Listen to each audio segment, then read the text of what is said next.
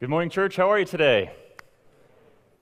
Okay, we'll take it. That's all right. I'm just glad that you all made it safely here on your canoes this morning. We want to say welcome to all of you, also everyone at all of our campuses, and if you're listening online, we are glad that you guys are here. Today we are continuing on as we just started in this series on the Sermon on the Mount, as you just saw, the series called Inspired. And I love this section of Scripture, very, very famous section of Scripture, these 3 chapters in the book of Matthew. One of the things that I love about this particular section of Scripture is that it is filled with these deep and profound truths that touch all of us, and yet it is also very simple at the same time.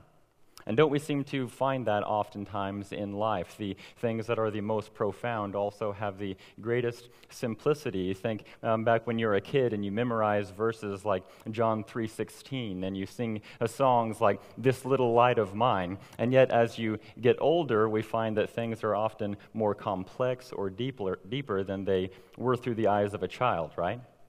And yet, sometimes, the further and further we go, we find ourselves right back at that same point of profound simplicity where we started. There was a guy named Karl Barth who was a very famous theologian in the 1900s. Actually, many people would call him the greatest theological mind of this century. But a very famous guy. He had a huge list of degrees, and he taught at a number of different places all through Europe. He spoke all sorts of places. He'd published a great number of works and was just very highly respected and sought out for his theological opinions. Well, in 1962, he was on a visit to America, and he was asked by somebody, he said, of all the things that you've learned, of all of your study and everything that you've taught and the millions of words that you have published, if you could take all of it, if you could summarize that all somehow, how would you do that? And so Karl Barth thought about that for a moment, and he said, "Jesus loves me. This I know, for the Bible tells me so." Sometimes it's the simplest things that mean the most, right?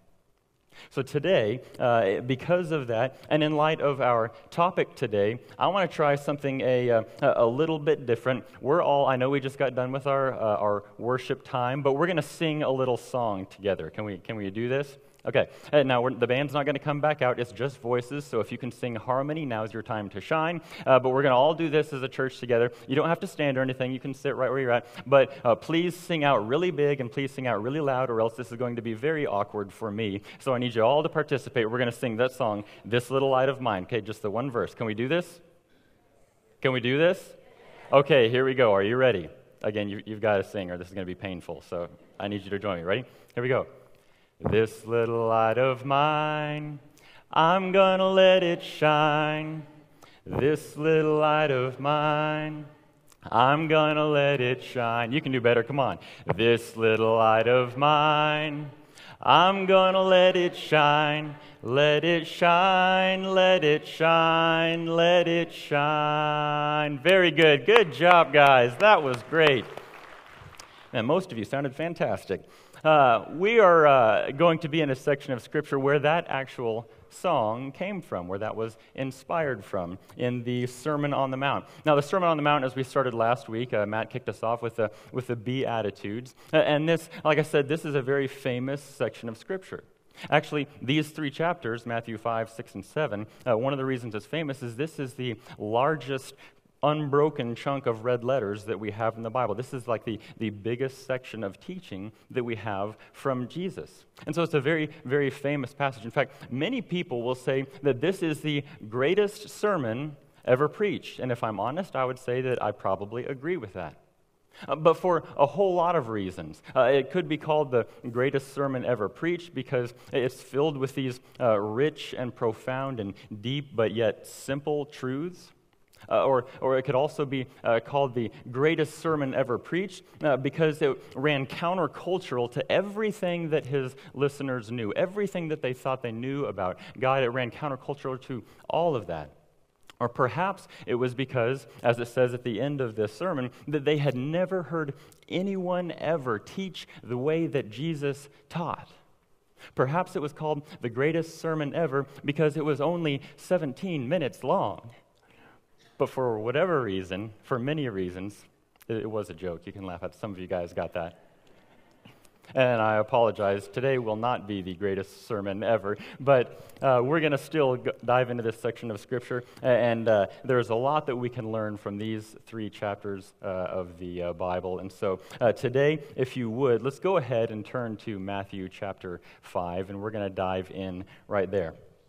Now again, last week Matt kicked us off with this first section, famous section called the Beatitudes. And now from this section, Jesus is giving us basically these instructions for a different kind of citizen, for a different kind of kingdom, like Matt talked about. And a lot of people, it can be really easy to get this idea from the Beatitudes section, and a lot of people have done that and taken it to mean that we're supposed to be kind of separate or secluded from the rest of society. That we're supposed to be kind of isolated from all the rest of culture. And it's not too hard to think that. It doesn't seem like too much of a stretch when you think about the things that Jesus said.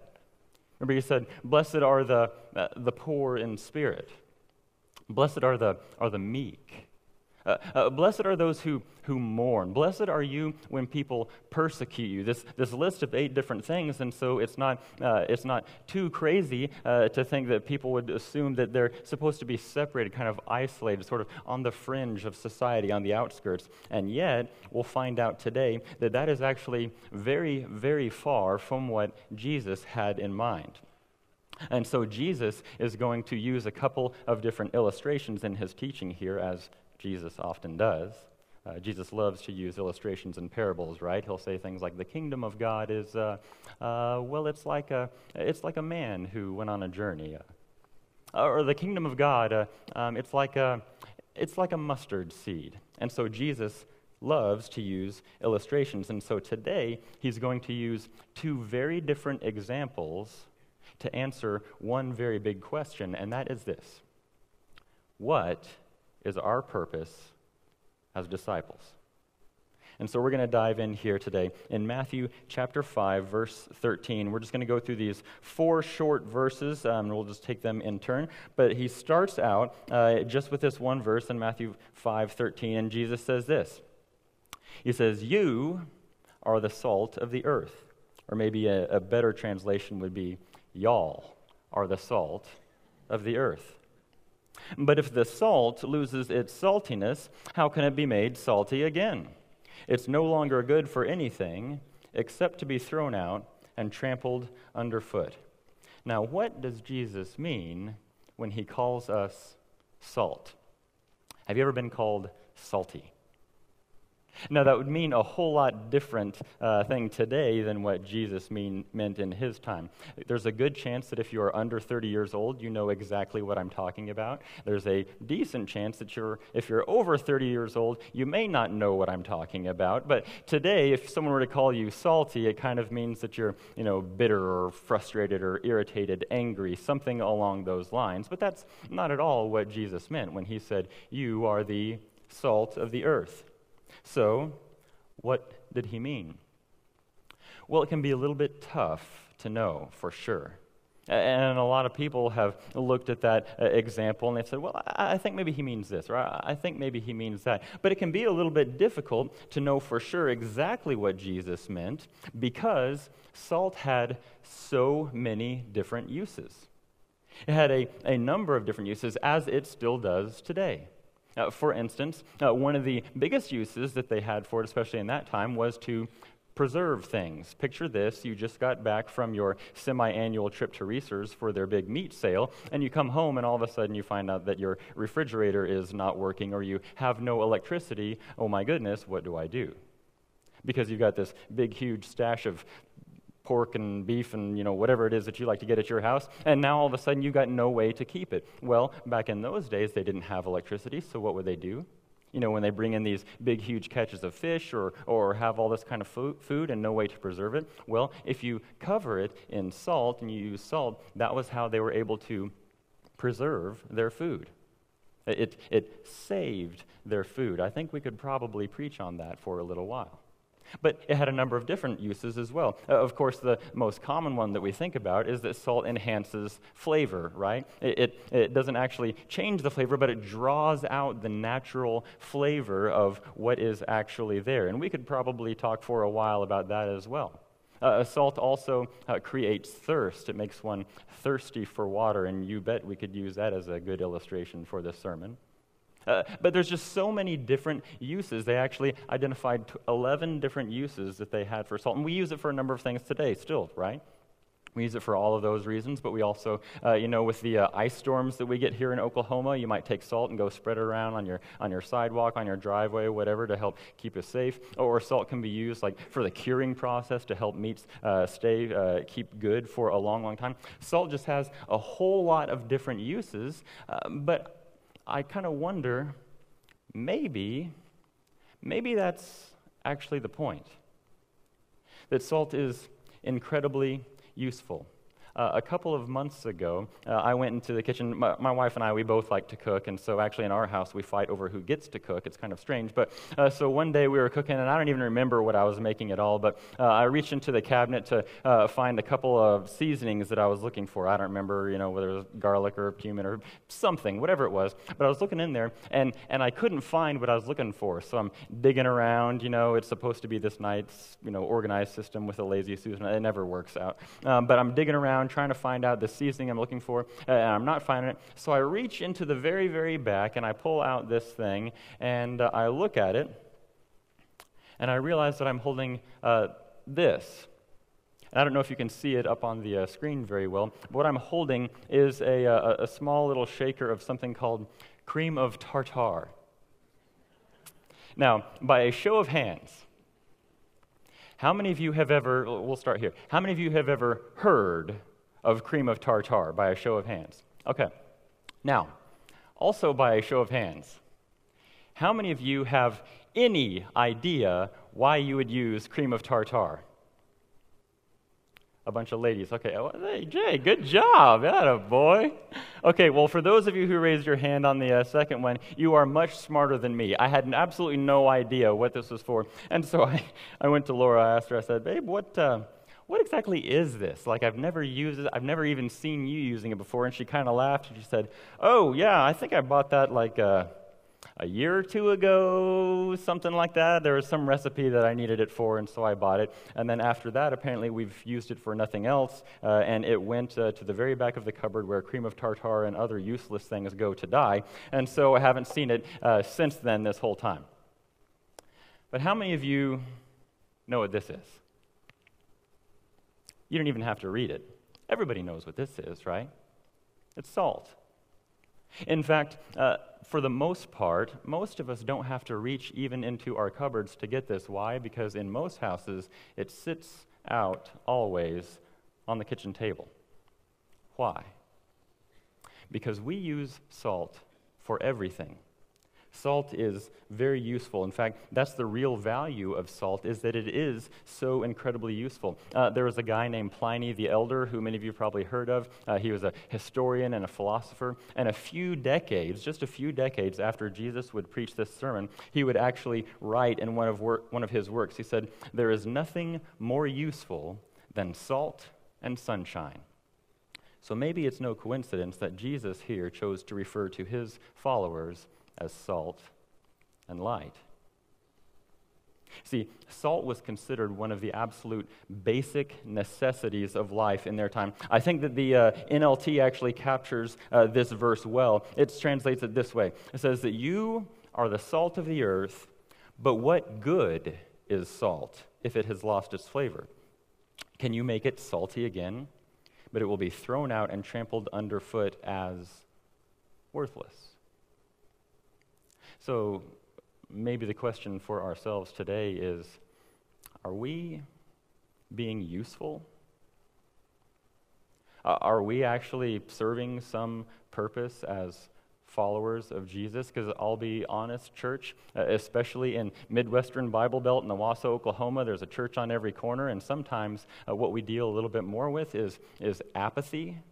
And we can kind of, oh, well, I'll get a little bit of Jesus there, and I'll get a little bit of Jesus there, and whatever, and we kind of have this consumer mentality when it comes to our faith. Well, what can I get out of this? Oh, what can I get out of that sermon? What can I get out of this church? And yet it seems to me that Jesus seems to say that his disciples aren't looking for what they can get out of things, but what they can give. Are you useful? Are you being productive as a follower of Jesus? But the other thing is, this begs the question, so how does salt lose its flavor? Because I read a passage like that, and it kind of makes me a little nervous. It's one of those gut check passages in Scripture, like, am I just going to be thrown out? Like, am I being useful? Or how would I lose my flavor as salt? And that's kind of the funny thing, is it really can't. Salt as salt doesn't really lose its flavor. In fact, they've discovered that salt, or sodium chloride, that NaCl, for all of you science people out there, is actually it's one of the most stable compounds that we have on Earth. It loves to just hang out and be its own thing and do its own thing. So it doesn't really change. Real true salt can't actually lose its flavor. So, is Jesus crazy then? Like when he says, oh, salt loses its saltiness, or maybe is he just not educated? Did he not have as good a schooling as, you and I do today? Like, does Jesus really understand what he's saying, or is he just totally missing it? Well, no, I don't think so. Because you see, especially in their time, a lot of the salt that they got came from places like the Dead Sea, which is still around today. And still famous for the same thing. The Dead Sea is really, really rich and dense with all these minerals and stuff, especially including salt, but a number of other minerals as well. And so a lot of times the way they'd get their salt is they'd harvest it from the Dead Sea, or they'd take the water, and after it all evaporated, they were left with a bunch of minerals, much of which was salt, much of which wasn't, but kind of looked like salt. And so if you gathered all of this over time because of heat or rain or moisture or something like that, the salt could dissolve and erode away, and you were left with something that maybe looked like salt but wasn't exactly salt because it had these other chemicals and minerals in it. So salt itself can't really be changed, but you can pollute it. Do you think that has any relevance for us today? So many times, especially in our culture when we're bombarded with all sorts of messages from so many places, we don't really think to filter the things that we're putting in our life or the things that we're doing. And we kind of treat our own faith like, what's just a little bit of sin here and there? What's a little bit of this, garbage? Once in a while, it's not that big of a deal, right? Is it really that big of a deal if I speak like this once in a while? Is it really that big of a deal if I drink a little too much, just on occasion? Is it really, does it really matter if I flirt a little too much with that guy or that girl at the office? I mean, no harm, no foul, right? In fact, didn't Jesus die for all that and take care of all that? So, shouldn't all that stuff just be it's in the past, it's done, it's over? But if we've learned anything from the Beatitudes, is that we are called to live differently. We're a different kind of citizen in a different kind of kingdom. And we're called the salt of the earth. But Jesus uses a different metaphor to help paint the bigger picture. He goes on in Matthew 5 with verse 14 and 15, and he says this, "You, or y'all, are the light of the world. A town built on a hill cannot be hidden. Neither do people light a lamp and put it under a bowl. Instead, they put it on its stand, and it gives light to everyone in the house." When I was in college, my first semester, I went on a little road trip of sorts with a friend of mine named Carl. Now, Carl was a senior, but for some reason we connected really well and went on a couple of trips with him. Well, one time he was planning on going back home for the weekend, and he lived in Amarillo, Texas. And he said, "Hey, Jared, you want to come with me?" And I was a first semester freshman in college. I had absolutely nothing to do, so I said, "Sure." So we hopped in my truck, and we made the long drive from Joplin, Missouri, out to Amarillo, Texas. And as you get out to Amarillo, if you've ever made that drive on I-40, as you get out there, that last leg of the trip is like almost as bad as driving through western Kansas. I apologize if you're from Amarillo or western Kansas, but it's just long and it's difficult. But we're going out there, and it's a long trip, so as we get out there, we're on the last leg of the trip, and it's already evening, the sun's gone down, and so it's dark. An interesting thing, as we're getting a little bit closer, I haven't been out there in a long time, and so I look out, and I can see up in the distance, it's dark out there, but I can see in the distance the lights of some town. And I looked down at our time and where we expected to be there, and it didn't match up. So I said, "What is it, Carl? What's that city up there?" Because you see a bunch of city lights, and he said, "Oh, that's Amarillo." I thought, well, great. We must be like making really good time here, because I can tell it's pretty far away, but I can see it, so it must be we must be 10, 15, maybe 20 minutes out, something like that. And he said, "No, we got probably about another hour or so." No, we don't. Sure enough, almost to the minute, an hour later, we roll into his driveway because you can see so far that you could not miss the lights of the city. A city on a hill cannot be hidden. And instantly, as Jesus gives this metaphor to his disciples, they are going to think, Jerusalem.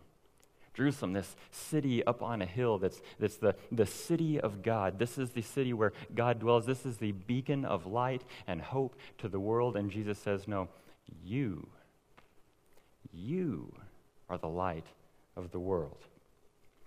The interesting thing about light is that you can't miss it. It stands out. Now, today we still have street lights and city lights and all kinds of ambient lights and things that cover up the darkness. Or even in a room like this, one bulb here. I'm really glad that was actually plugged in. One bulb here, can get lost in the whole mix. I mean, if you look up, there's all sorts of lights. There's these funny can light things, around. There's all sorts of lights in here. And so one bulb could pretty easily get drowned out in the mix of all these lights. But that wasn't the case in their day. And let's just say, what if that actually weren't true? What if this room actually instead were filled with darkness? See, the darkness can be kind of a lonely place. In fact, darkness is oftentimes used as a metaphor for sin or for people who don't know God. But even in darkness, a small light can make a pretty big difference. You see, light stands out in the darkness, and darkness and light cannot exist together. And light reveals the truth that is already there. Is Jesus' point becoming a little bit more clear to us now? We can bring the lights back up. See, light is incredibly useful. But in order to serve its purpose, it has to shine into the dark. And church, you are the light of the world.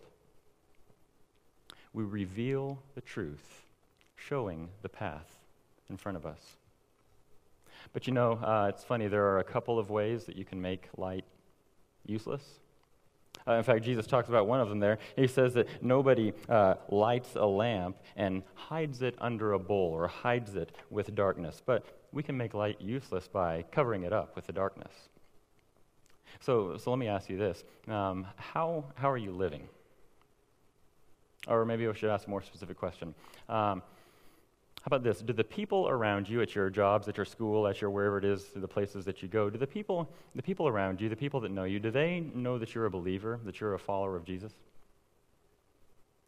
And if not, why not? And I think sometimes maybe we're we're afraid, perhaps, because, oh, well, if they know that I'm a Christian, then, but I'm not perfect, and I've got all these problems, so they're going to look at me, and they're going to see all this, they're going to see all the darkness amongst my light, and I don't know if I can do that. Or sometimes, this is my favorite, sometimes we say things like, well, if I'm going to shine a light into their world, if I'm going to be an influence on them, if I'm going to shine a light in the darkness, first I've got to be like them. They've got to accept me as one of their own. I've got to fit in with people, so then that they can like me, and then I'll be able to share the message of truth with them. But if we stop and think about that, do we ever realize how actually absurd that really sounds? I mean, think about that. That's like saying, well, I work at a fire station, or at the office, or I work at an auto mechanic, or something like that. And there's all these other people, but I need to influence them for Jesus. So I know what I'll do. I'm going to fit in I'm going to win their favor, right? And so I may once in a while have to use some obscene, talking, or maybe tell a few dirty jokes here or there, or use some foul language, stuff like that. But then they're going to like me, and they'll accept me as one of their own, and then I'll be able to tell them how they can live a completely new kind of life where they don't have to have obscene talking and dirty jokes and foul language. Like that makes no sense. Can you imagine? Can you imagine Jesus saying something like that? Like, oh, well, I need to fit in with them so that I can then bring the light into their world. But Jesus doesn't say that you're going to fit in. Jesus says that you will stand out. In fact, in 2 Corinthians chapter 6, it says, what do righteousness and wickedness even have in common? Or what fellowship can light have with the darkness? Now, that doesn't mean that we're not to shine our light, to go into the darkness and shine our light. What that means is that we cannot be light and darkness at the same time. See, we are called out of the darkness, and if we aren't standing out in the world, then we need to take off the veil and let our light shine. One commentator writes that a disciple of the kingdom who isn't living like a disciple of the kingdom is worth about as much as tasteless salt an invisible light. Church, we've got to let our light shine. The other way that we can make light useless is to hide it within all the other lights. If there's 1,000 candles in a room, one doesn't make a whole lot of difference. And sometimes we as a church, and believe me, I get this, I understand this, but sometimes we as a church have the temptation to withdraw. But no, the light does no good unless it goes and shines in the darkness.